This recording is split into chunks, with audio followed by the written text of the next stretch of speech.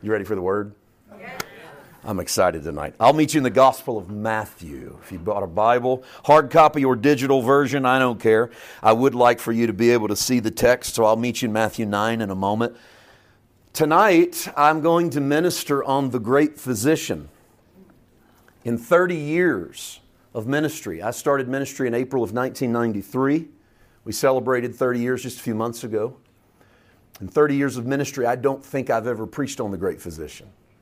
Now, maybe in my very early days when I was trying to preach everything I'd heard everybody else preach, and I was just trying to preach all the great titles, all the things you're supposed to preach when you go preach, I might have preached the great physician. It obviously didn't make a great impact on me because I put that one in the dustbin of preaching files and left it alone for a long, long time. And it's not because I don't believe Jesus is a healer.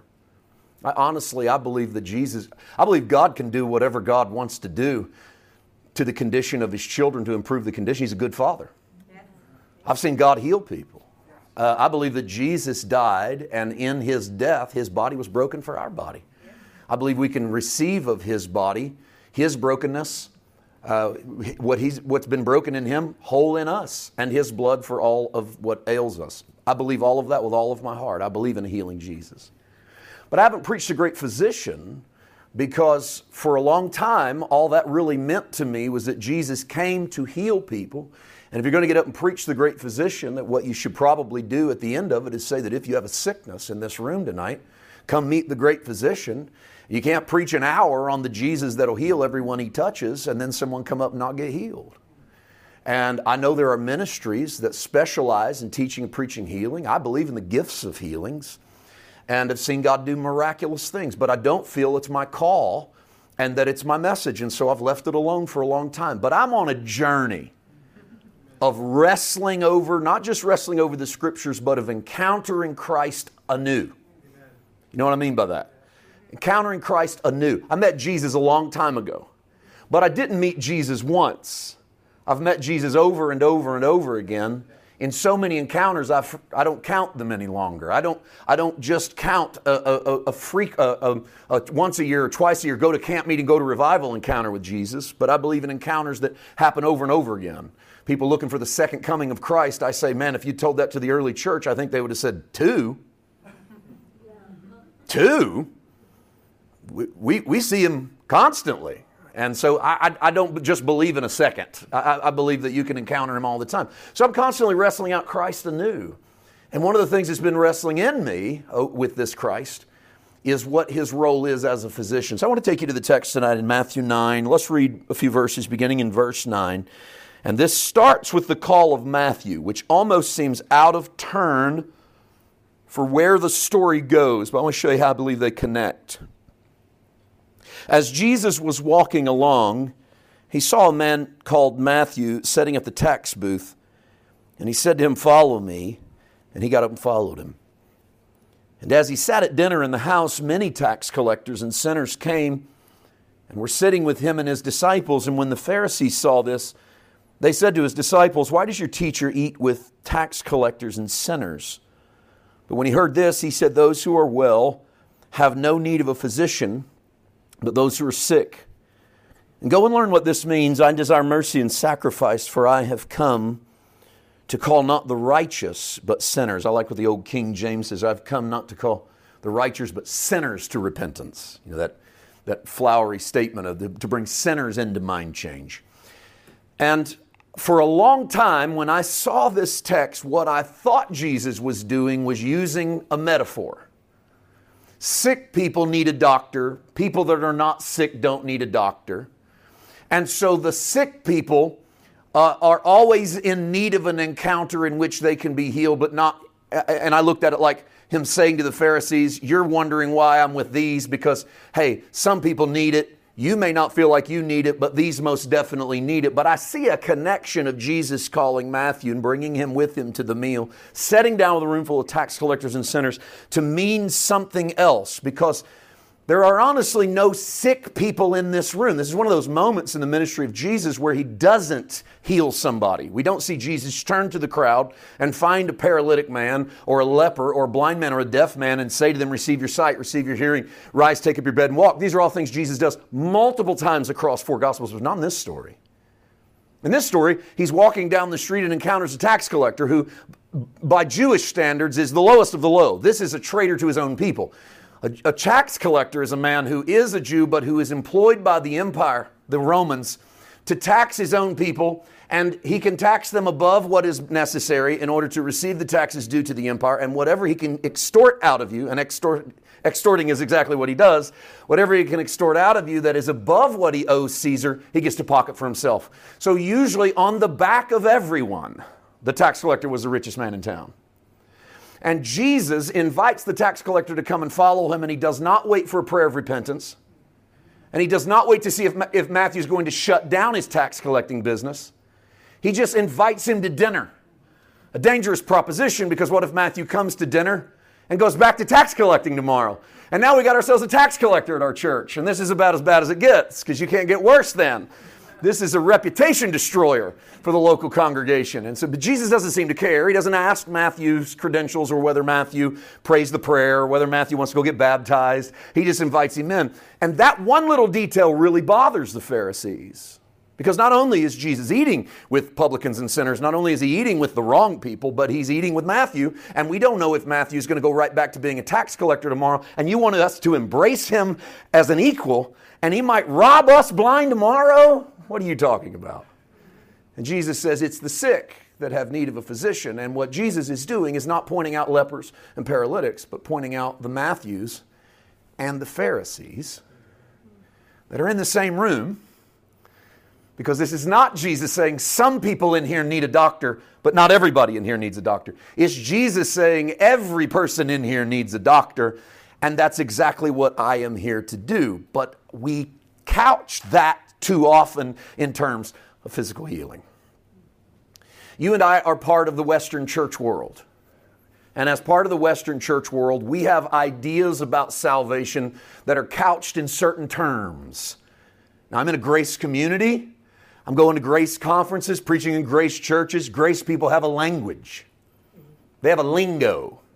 I know it well. All right? I helped establish some of it. I'm also trying to work really hard to get rid of some of it too. Because as I grow and wrestle this out in my own journey, sometimes I see that we've limited things in the way that we've spoken. We get so used to saying things a certain way, we shut the doors on being able to see it another way because we've already got it figured out. One of the dangers I notice in grace communities of people have already got it figured out. There's not a lot left to learn when you feel like you've already accomplished everything you need for righteousness and holiness. We've already got that part nailed. And that doesn't sound a whole lot like the Jesus who continues to stir the soul. And so some of it's terminology, but the terminology runs deep because once you start putting titles on things, you limit them and you categorize them. And one of the things we've done in the Western church is that we've treated sin like a judicial problem. And so we couch sin in terms of guilt, justification, redemption, penalty, condemnation, conviction. These are Christian words, right? They're also grace words. You're not condemned.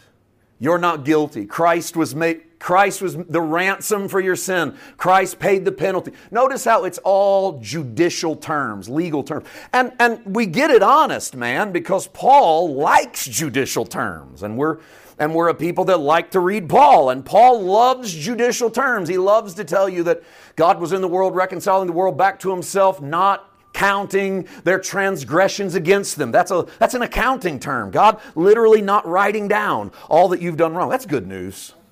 It's good news. God's not writing down everything we've done wrong. And that's not just for church people, by the way. God was in the world, reconciling them back to himself, not counting their transgressions, our transgressions against it. It's not just church people that don't have them counted. It's everyone that doesn't have them counted. So if you're going to get judicial all the way across the board. You don't get to pick and choose who wins in court. If God's the judge and Jesus is the mediator, right? We love Paul's terms. There's a mediator that stands in front of God and pleads on our behalf. And in Christ there's no more condemnation, another legal term. And we have been justified, and we have been sanctified, and we have been redeemed, and His blood is a ransom for us. These are Peter and Paul terms that really couch Jesus in the idea of the judicial. And the Western church has gravitated around that, and we've built entire systems off of the judicial side of sin. So when we look at people in our judicial system, or in our world rather, we look at them through terms of guilty. So when we see people in pain, we first think, what have they done wrong to get there? It's so deep in our core we can't help ourselves. So when we see the homeless, or we see a drug addict, or we see an alcoholic, or we see someone who's lost their home, or we see someone who's lost their family, we cannot help but, even though we don't want to admit it, way back in the back of our mind or our heart, we go, well, you know, they did some stuff, and I know a couple of them. I don't want to be a gossiper, but if you do this and this and this and this, well, that's what's going to happen to you. We kind of can't help it. We're Puritans at heart. Our whole system over here was Puritanism, and in that was high external moralities to appease God, because we're all sinners in the hands of an angry God, right? That's what we all come up under. That's deep in the river of our past. That's deep in our roots. Even grace people, we couch all of our stuff in legal terms because we give people this kind of liberty. We stand up here and say, it doesn't count against you. Neither does He condemn you. Go and sin no more. You're not guilty because Christ has paid your ransom. And everything I just said is got Bible behind it. But it's way more Paul than Jesus. And that doesn't make it wrong. It just means. That's the wrong word. I work hard to land my word where I want. It doesn't just mean. It means, among many things, that I'm not a disciple of Paul. I'm a disciple of Jesus. So I am not saved because of what Paul writes, but I am saved because there's a risen Christ whom Paul points to. Where Paul points to Jesus, I'm a Paul fan. Where Paul points to Paul, I can do without him. He has his moments, if you've studied him. Jesus is always pointing to his Father. He's that conduit by which he's bringing man to the Father. If you see me, he says, you've seen the Father. Which is a beautiful way for all of us, grace or no grace, terms I'm not crazy about, but I'll use them for now. Grace people or no grace people, beautiful way to see Jesus is to know, or a beautiful way to see God rather, is to know that when you look at Jesus, you are seeing God. Jesus is what God looked like. Jesus is what God looks like. Jesus is what God always will look like. And so in Christ, we see God. Now, Jesus doesn't use judicial terms as much. Jesus is like the Eastern Church, a little bit. I don't want to say that the Western Church isn't like Jesus, but we're Pauline. But the Eastern Church, our Eastern brothers, do not have a gospel couched in judicial terminology. They have a gospel couched in medicinal terminology. You see, for us in the Western world, we see sin as a guilt issue. The whole world is born guilty and will die guilty. That's how we preach the gospel. In the Eastern Church, they see sin as a disease that infiltrates the family of man and jumps over every border and every antibody and every religion and every wall and infects the human heart. And that the more you commit it, the more it infects you. Now, you go, well, what benefit does that have to us? I don't actually think one is right at the expense of the other. I don't think one is the way to see it and the other is wrong. But I do think that if you only see it the way most of us have seen it, in judicial terms, we might be missing the greatest aspect of the ministry of Jesus as the great physician, because in Christ, I'm not so sure he walked around seeing the world as guilty as much as he walked around seeing the world as sick. And I don't mean lepers and paralytics and blind and deaf and dumb, though those were physical manifestations of what Jesus saw to be a much deeper spiritual problem. Manifested in the story that we find early in the Gospel of Mark, where they lower the paralytic man through the roof. And Jesus does not say to him, rise, take up your bed and walk first. He says to him, son, your sins be forgiven you. Now rise, take up your bed and walk. Because in this man, Jesus sees the opportunity to heal the man of what his real problem is, sin. And the physical healing is simply a manifestation or God's seal of approval on the words spoken of His Son over the sick man on the floor. And the man needs forgiven of whatever ails him, because whatever he did in that natural realm perhaps had something to do with why he lays there. But what really matters to Jesus is, son, your sins be forgiven you. Now you can rise and take up your bed and walk. Because for Jesus, the great physician, His healing doesn't have as much to do with the natural realm as it does healing the sin-wounded family of man. So Jesus says, the sick have need of a physician. What I've come to do, He says, is to bring healing, a medicinal healing, into the family of man. And so I've congregated in this room tonight both publicans and Pharisees, is what Jesus would say. That I have both the religious crowd and the irreligious crowd. That I have the one end of the spectrum and the other end of the spectrum dining at the same table, because they are equals in the department of sin. Amen. How many of you realize that we are all equals in the department of sin? That the human family is equal in the department of sin. I don't mean we all commit the same sins. And I also think we're not doing most people a service by trying to declare their guilt to be on par with all the other guilty, because people don't buy it. But sickness is different. Let me slow down there and explain that for a moment. We don't buy it when we try to declare the world equally guilty, because we go, I didn't do what Hitler did. Right? That's what people respond with. They got a good point. Sickness doesn't have anything, disease, poison doesn't have anything to do with the measure of it. Once it's there, it goes to work. It's like the leaven in the lump. You don't need much, but it begins to do its damage. And so it doesn't have anything to do with how guilty, but rather just sick enough. Would you agree that sin makes you just sick enough? How sick? Sick enough to die. What are the wages of sin?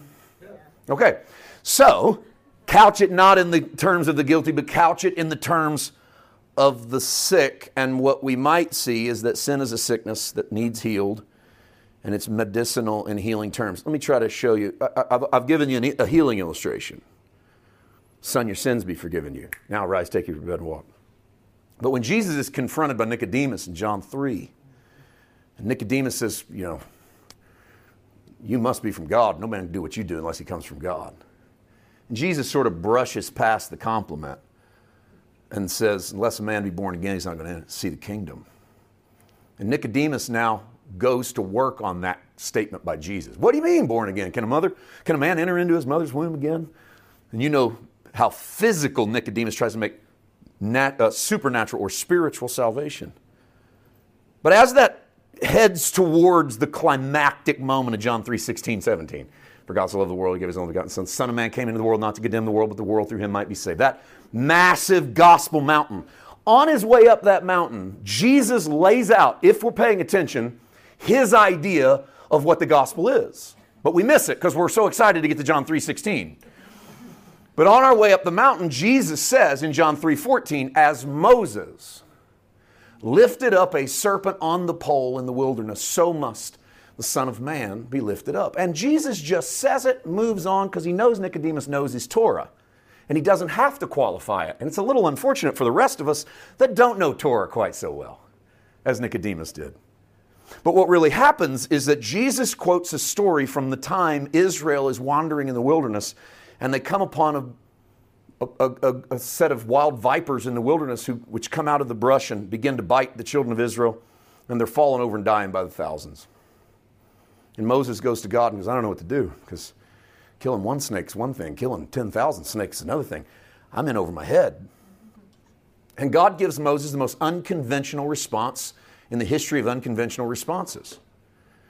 He tells Moses to take a serpent of brass and stick it up on a pole and hold it up in front of the Israelites and tell them that if you'll look at this, you'll be healed.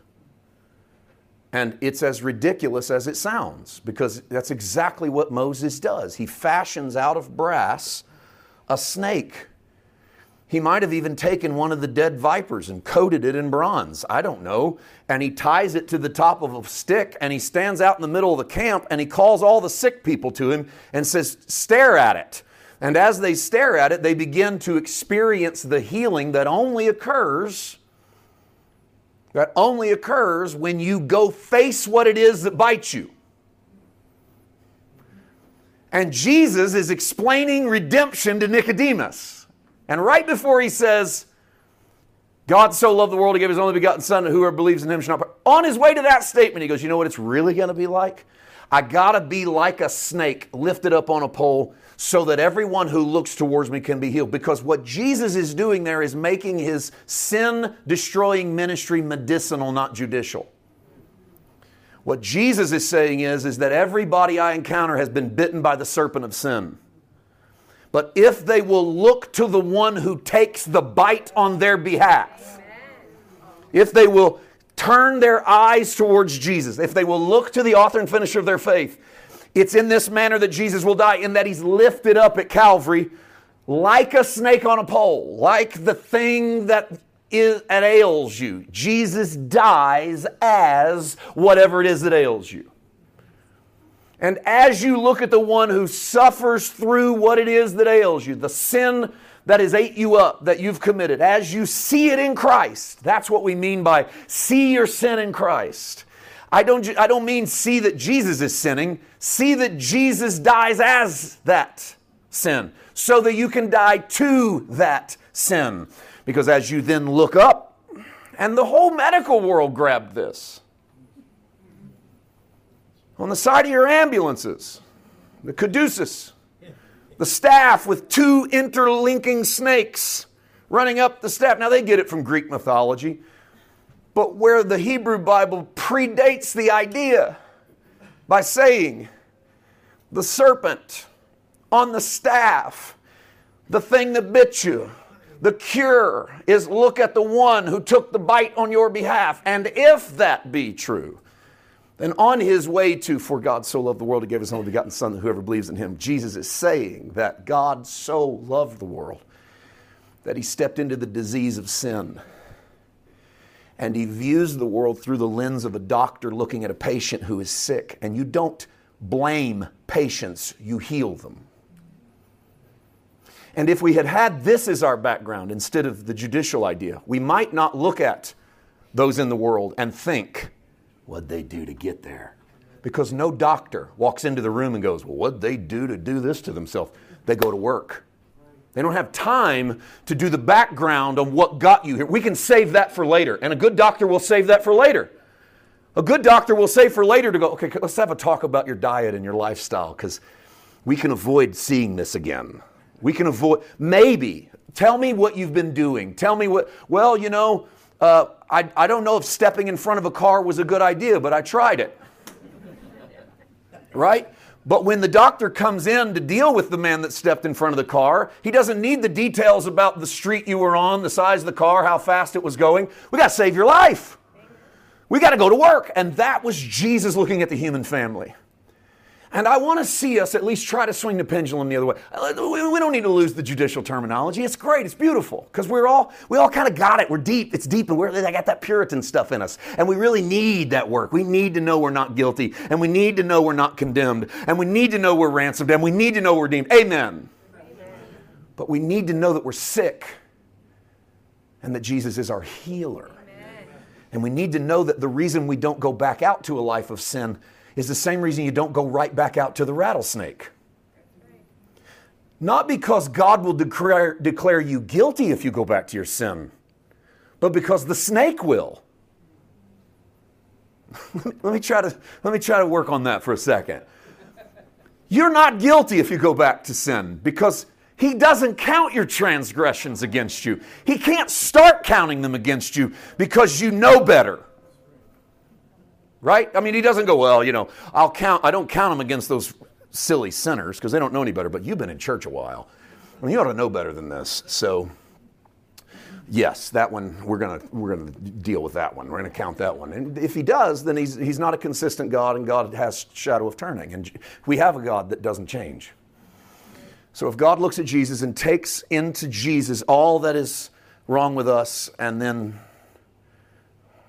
regurgitates it through the resurrection, purifies it, cleans it, resurrects us, then he can't go back and go, well, maybe we missed maybe that one. Let's hold him guilty of that one. So this is why we're running into, and I say this to those watching as well, there's a lot of grace people, a lot of pastors watch. This is why we're running into issues of presenting grace in our churches and people go sin like crazy. Some of that is that they got off the chain and they needed to go out and do some stuff they wanted to do when they were under religion and the religion wouldn't let them do. And so they go out and live like crazy devils for a while. And how many of you know some of them don't come back? Have you seen that happen? Like they were so excited to live like crazy devils, they just stayed out there like crazy devil. You go, well, maybe they were never really saved. No, I don't judge people's salvation whether or not they ever met Jesus or not. That's not my call. What I do know is that once you realize you are forgiven and free, oftentimes the real you shows up. And the real you had a bunch of stuff he wanted to do but was too religious to get by with. And so then when the real you gets to go out and do that, if you feel like you're never going to be guilty again, you might just keep doing it. Maybe, because people talk to me about balance. What's balance in the message of grace? Well, it's not legalism to balance out grace, but what it might be is the great physician Jesus. Because the great physician Jesus would say, oh, you're free to go play with snakes all you want to. But I just want to warn you, they still bite. You understand? They still bite. I mean, oh no, you're not guilty. You're my son. If they kill you out there, you're mine. Me and the angels will come take you to glory land. If that's the way you like to look at that, you know, chariot swoops down in the invisible realm and throws your dead body on and then flies it into heaven. Praise God, I believe you're going. How can you not? You're not guilty. But if I'm a physician and not a lawyer, then I'm not dealing with you about the judicial effect of your sin. I'm dealing with you about the medicinal effect of your sin. And so in that, I'll go, look, there's some stuff you can go out and do. You're never going to be guilty, but you're also never going to be happy. Because by doing them, you go caress the snake that bites you, and he will bite you. And the consequences of that is poison. You go, well, I'll just go look to Jesus. Absolutely, you'll go look to Jesus. That will be your answer. But I got another thing you might want to consider. Stop playing with snakes.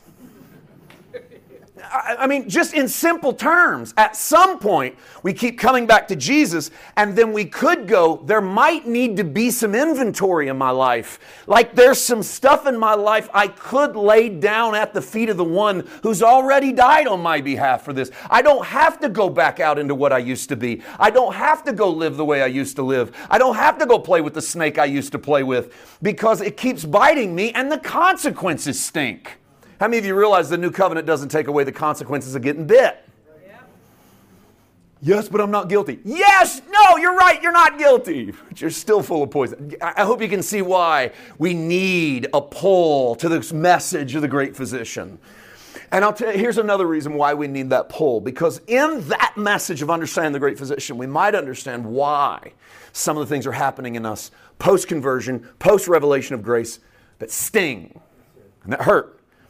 Because there's a necessary adjustment in that realm of the medicinal that will go to work on us. I want to point out a passage. I want to point out two things from the rest of our passage.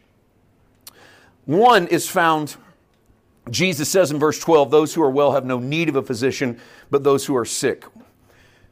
Jesus then goes to the cross and dies for the sins of the whole world. So who does he deem sick? Everyone. Pharisees included. This is Jesus subtly saying, none of you get off the hook. The reality is that the physician sees everyone he sees, and he sees that they're sick. The great physician looks past the facade and sees our sicknesses.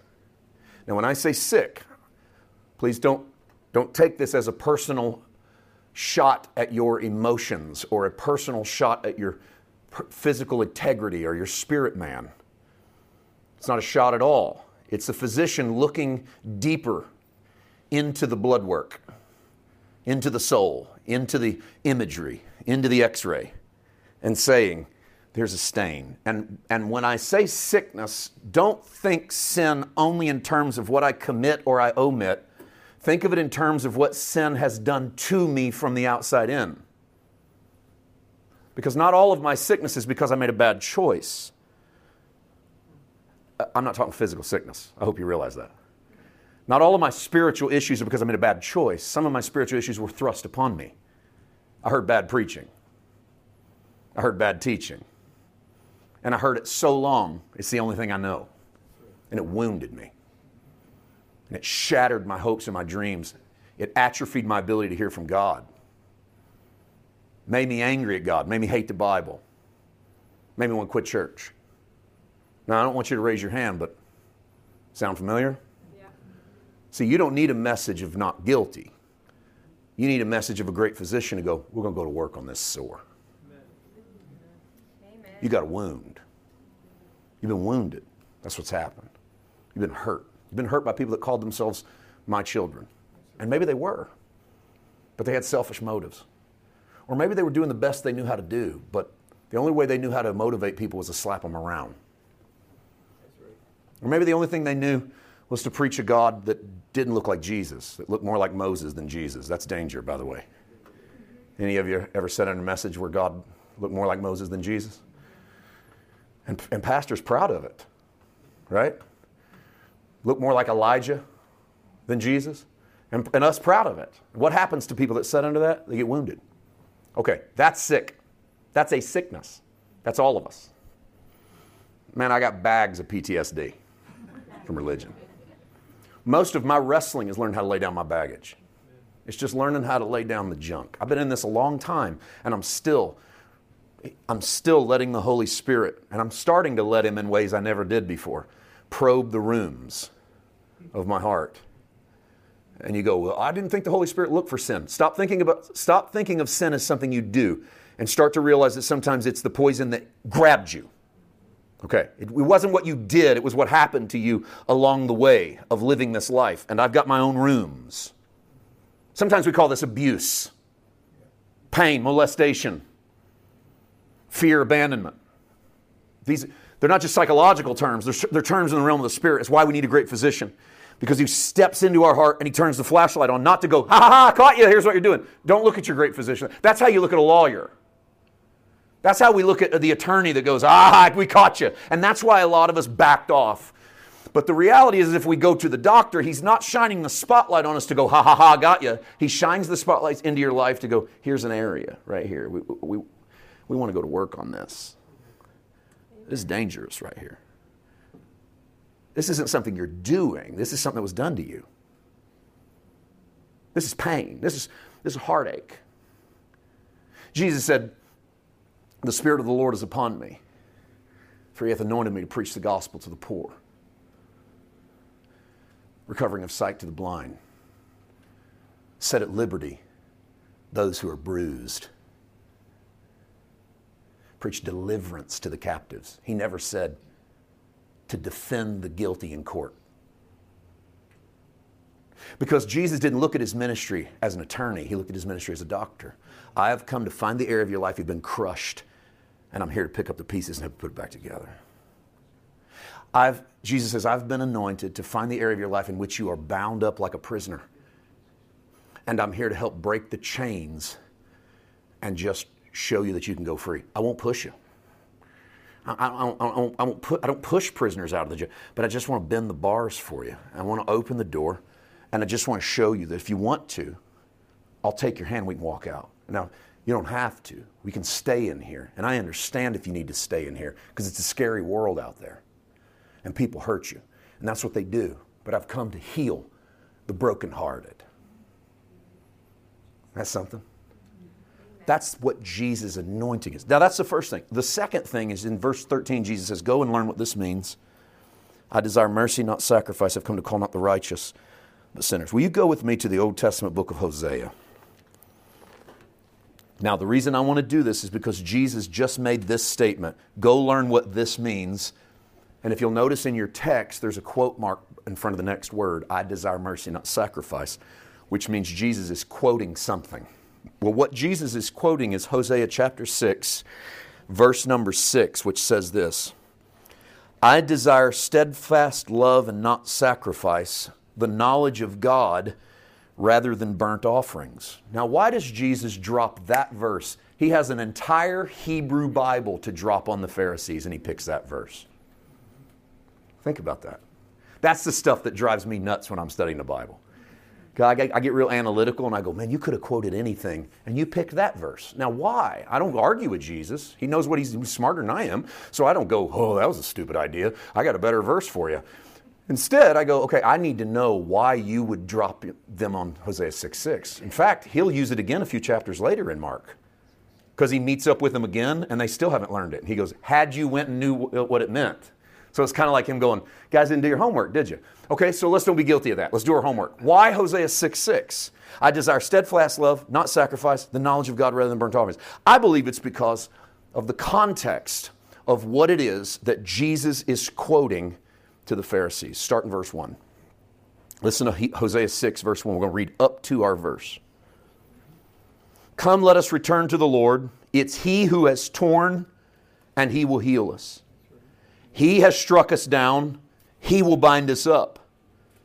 After 2 days, He will revive us, and on the third day, He'll raise us up that we may live before Him. Let us know. Let us press on to know the Lord. His appearing is as sure as the dawn. He will come to us like showers, like a spring rain that waters the earth. And then God starts talking in verse 4. What am I going to do with you, Ephraim? What am I going to do with you, Judah? Your love's like a morning cloud, like dew that goes away early. That means you love me like dew in the morning. How long's dew in the morning last? Just till the morning's done. And that God goes, you guys are not very faithful to me. I'm new every morning. You're new like the morning. You last as long. This is the contrast. God used a little humor on them. Your love's like a morning cloud, like dew that goes away early. Verse 5. Therefore I've hewn them by the prophets. I've killed them by the words of my mouth, and my judgment goes forth as the light, because I desire a steadfast love and not sacrifice, the knowledge of God rather than burnt offerings. Okay, now if you paid attention, I know I read fast because I don't want to drag you too long, and I know you can read and you'll do this on your own, and this is worth your digging in. But if you paid attention to this passage, you saw a couple interesting things. You saw that according to their prayer, the Lord tore us, the Lord struck us down. Therefore, the Lord's going to heal us and the Lord's going to pick us up. And if we're not careful, we'll go, well, they didn't really mean that because God doesn't knock people down and God doesn't pick people up. And I will agree that God is not in the killing business and God is not in the breaking business. But I do want to remind you that Jesus tells you how to read this chapter in Matthew chapter 9. Because He just said the sick need a doctor. Right? The sick need a doctor. Go see what this verse means. And then He takes you to this verse. And what this verse is telling you is that Israel and Judah have been broken and have been trampled. And that God has stepped in. By the word of His mouth, He has killed off something. By the word of His mouth, He's killed off something and will raise His people up. Because the physician must sometimes inflict a little bit of pain in order to bring you to the place that you need to be. And the pain is not vengeance and anger and wrath.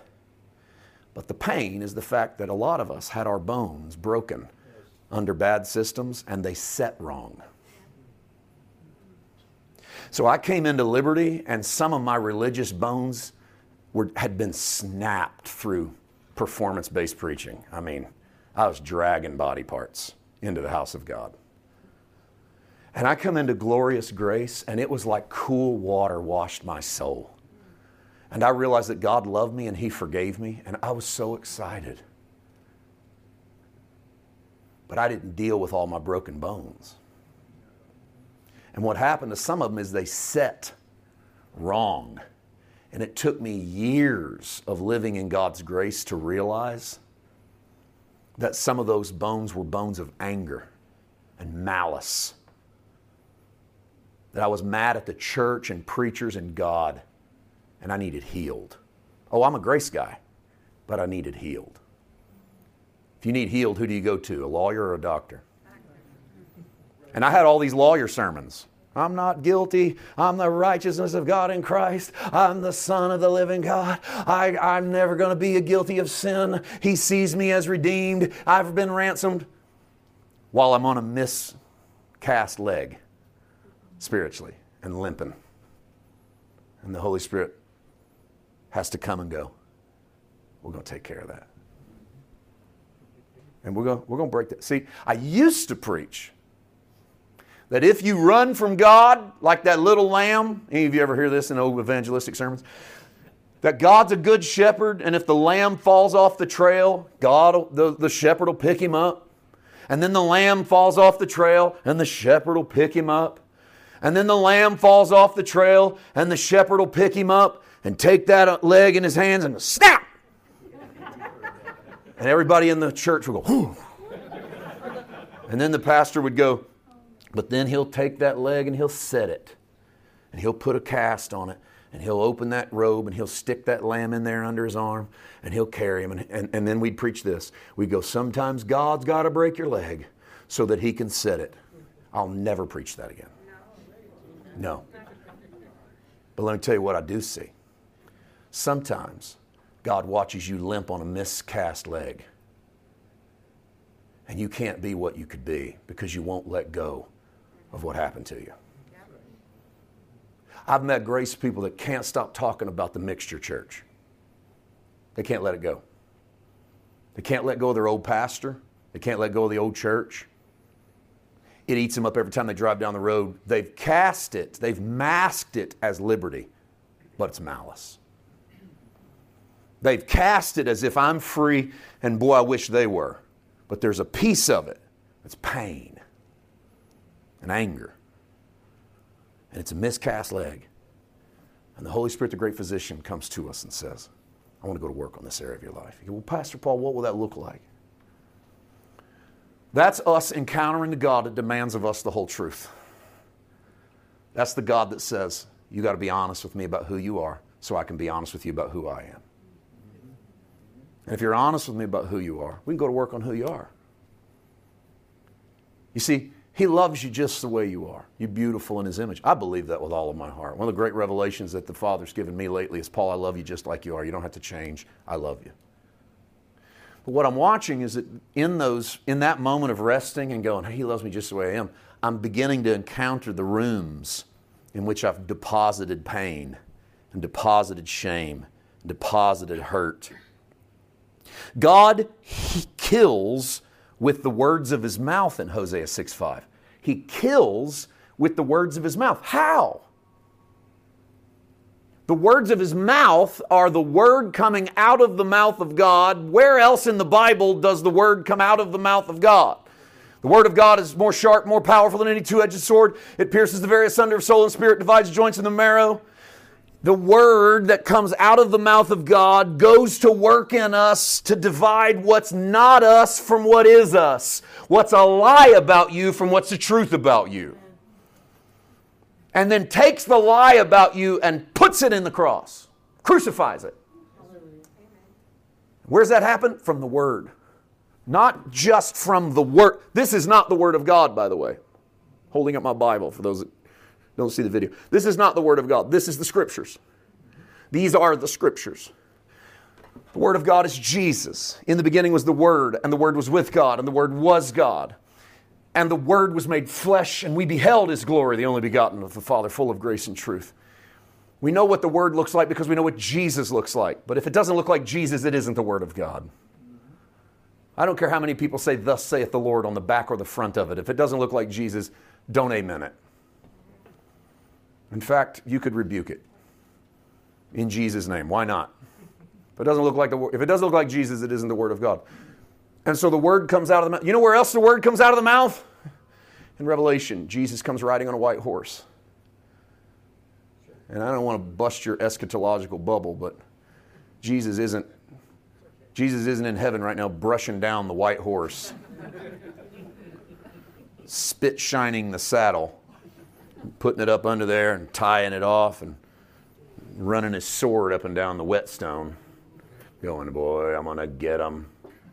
Clock's ticking. We're getting closer. And then swings his leg over the steed of glory.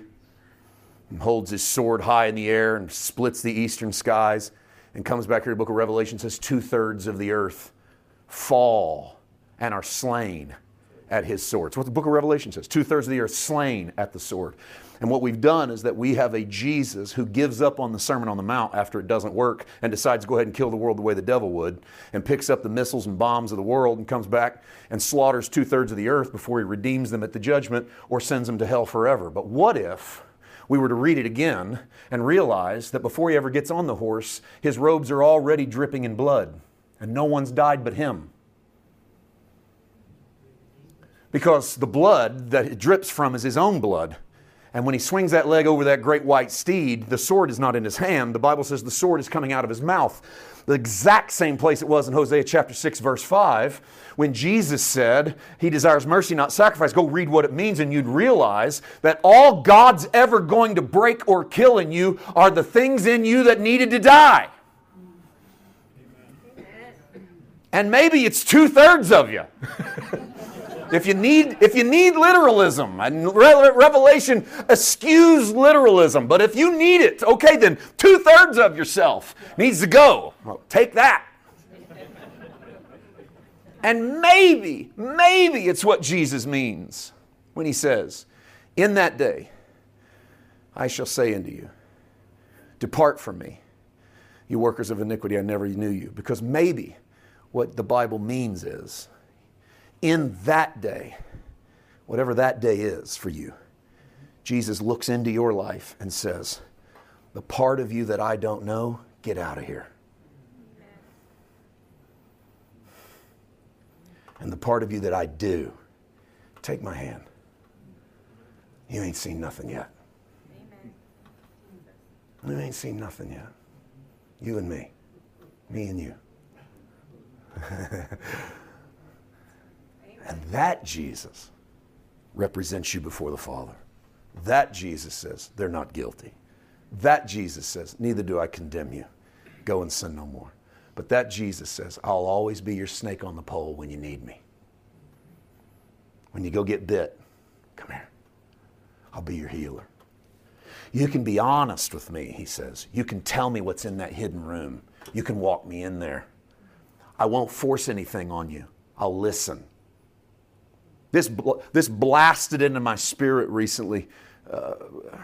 I got this one up in real time. What I mean by real time is when you're up preaching and you see something you didn't see before.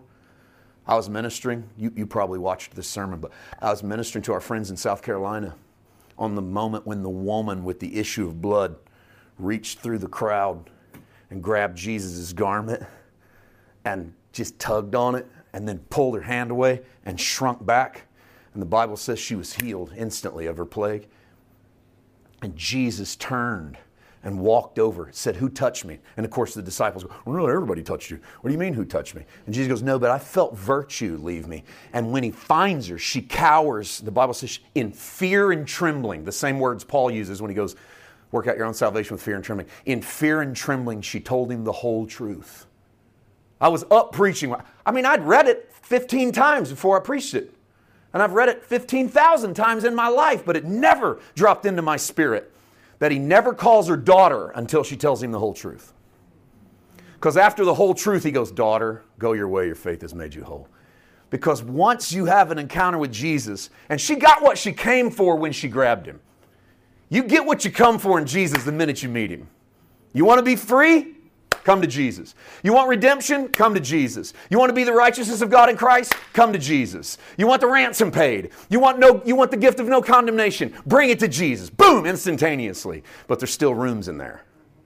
And when he turned and looked at her, she told him the whole truth. And when she told him the whole truth, he went, daughter, welcome to the family.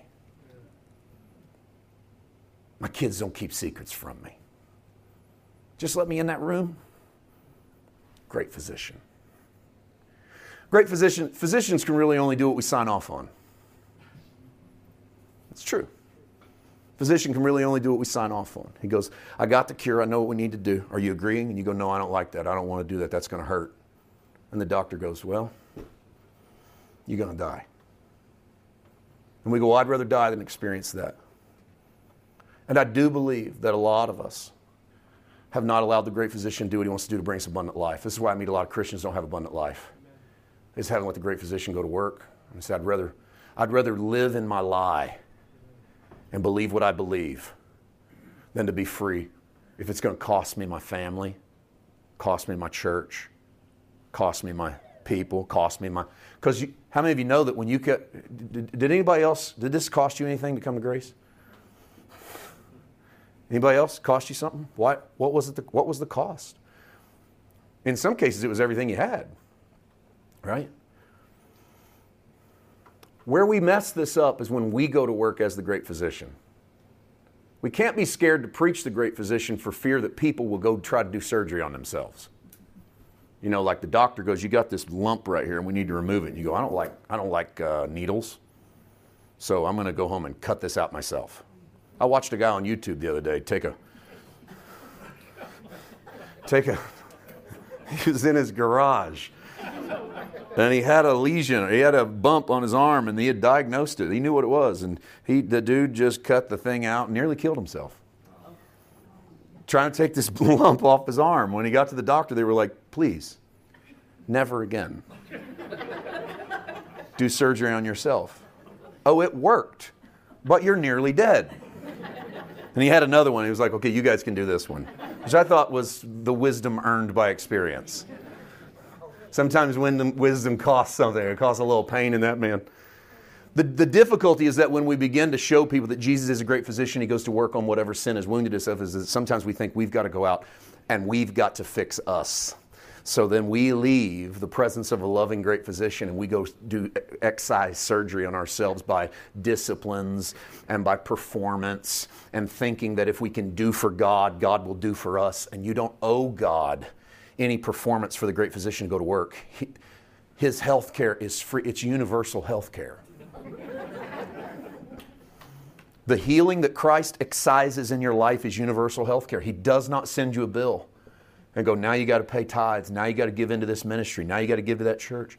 This is why I tell the people that listen to our ministry, if you get free in an area or the Holy Spirit opens something up to you and you're a different person because of something you might have heard us say, at the end of the day, I'm no physician. I'm not even a bad physician, much less a great physician. I'm not one at all. I just point to Jesus. If Jesus goes to work in you, shows you the light, you become free, grave clothes fall off you, all the illustrations you want to use, but you're different than before, you don't owe me anything. I don't go to our audience and go, that's going to cost you. That's a $50 sermon I just preached, so, pony up.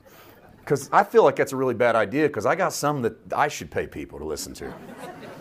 I don't want to go backwards on this. So, but the point is I just ask people, you listen to the Holy Spirit. The point of that is that there can be no payment to the great physician through monetary funds or through your own physical activity. It's just receiving what the great physician has done for you. Can I close with a... I know I've went a long time tonight, but would you be okay with one more verse? And if you are, then you got to suffer through it, and I'm sorry, because I'm going to do it anyway. 1 Peter chapter 2. 1 Peter chapter 2. Okay, I told you one, but can we do one more for context? 23. 1 Peter chapter 2, verse 23. When he was abused, he did not return abuse. When he suffered, he did not threaten, but he entrusted himself to the one who judges justly. Judicial language, right? Now watch Peter try to balance it with what I think is medicinal language. He himself bore our sins in his own body on the cross, so that free from sins we might live for righteousness. By his wounds or by his stripes you have been healed. What we've done is we've used this verse to only mean physical healing. And then people come forward to receive their physical healing and they don't get it, and then we blame their faith. But I think based on the fact that he started with a judicial statement and transferred it into a medicinal statement, he's showing the fullness of the finished work of Christ. You want to talk about finished work of Christ? Judicially declared innocent in front of God, and Jesus, the great healer, goes to work to heal you of what sin did to wound you. By his stripes, your stripes are healed because he was striped. You were abused, he was there. You were wronged, you were molested, you were kicked, you were punched, you were spiritually knocked down. He was there. He wasn't standing somewhere in the shadows watching. It was happening to him. He experienced it as you. By his striping, we are healed. He took into him everything we are taking into us so that we could receive from him the healing that he paid for at Calvary. The great physician does not just offer you some medicine and send you on your way. The great physician makes house calls and stays to go to work as long as we'll allow him to go to work. And if he needs to reset, I've had to have him reset my stuff. Like some stuff just grew back wrong. When I came out of some religious environments, like, here's what happens. I'm not going to read that anymore. I've been reading this my whole life, and they told me that if I didn't read it, I'd go to hell. But now I know that I'm not guilty in God, so I'm not going to read anymore. And I've met my no-reading Bible friends. I meet them all the time. And I'm going to tell you, the vacuum that happens without the Bible gets filled by politics, partisanship, and YouTube videos. And Twitter and Facebook, because they're not in the Word, but we're Word people. We need something in us, so we turn to the news and conspiracy theories and politicians, and we fill the void of what used to be, I'm going to go see what God thinks about this, but now we say, I'm going to go see what so-and-so thinks about this. And the void is killing us. There's like a poison in there, and we need the great physician to go, your legs got set wrong. We're going to break those. I don't want to give that up, God. He goes, let's give that up. We got some stuff we need to give up. This isn't a legalism message. This is your leg healed back wrong, and you'd walk better if we laid some stuff down and went, I used to be in the Word, and now I'm in this. I used to have a prayer life, and now I don't. I used to be in church with my community of believers, and now I'm a freelancer, and I'm on my own. It's all isolationism. I used to take the communion, but now I don't really think it's that important. I used to, there was a part, but what happened is I got free and I quit. What happens is my legs go back to where I don't walk the same way, and I know that I'm not guilty, and I know I'm going to heaven, and I know I'm righteous, and I know I have no condemnation, but there's something wrong. And he goes, yes, you got snake bit. But I'm a great physician. Let him go to work. Father, you are so good. I have no idea what everybody's room looks like tonight. We all got rooms. We all got stuff. We've got areas we need the great physician to go to work on us. I'm the chiefest. Can I speak something into your life? And if you disagree with this, just you don't have to amen it. And if it really offends your theology, just know that I'm not trying to. I'm just showing you where I am. But it might help somebody. We in Grace Circles need to consider stopping with the insistence of demanding that people stop calling themselves sinners saved by grace. We've hammered that really hard. You're not a sinner saved by grace. You're the righteousness of God in Christ. Paul called himself the chief of sinners. And he did it because he knew that he is righteous, he is sanctified, he is holy, he is Paul, not Saul. He knew all of that. He didn't forget it. He also knew he had a thorn in the flesh. And thorns need doctors. And Paul goes, there's the side of me that needs the work. So here's all I ask. Just consider that you are, in an odd way, and this might be a bad illustration, but in the way that Jesus has the hypostatic union, both man and God, you are the sinner saved by the grace of God. And the great physician came not to call the righteous, but the sinner to repentance. And you are constantly being called to repentance. Constantly being called to mind change. Just let that germinate. If you hate that and you go, I'm not amening that, okay. That's a little battle in my own spirit. Is to go, I am everything the Bible says that I am. and I need a doctor. And both of those things are true at the same time. Because I want to love people as He loves people. I don't want to love them from my pain and my malice and my anger. I want Him to take over, transform me. Yeah.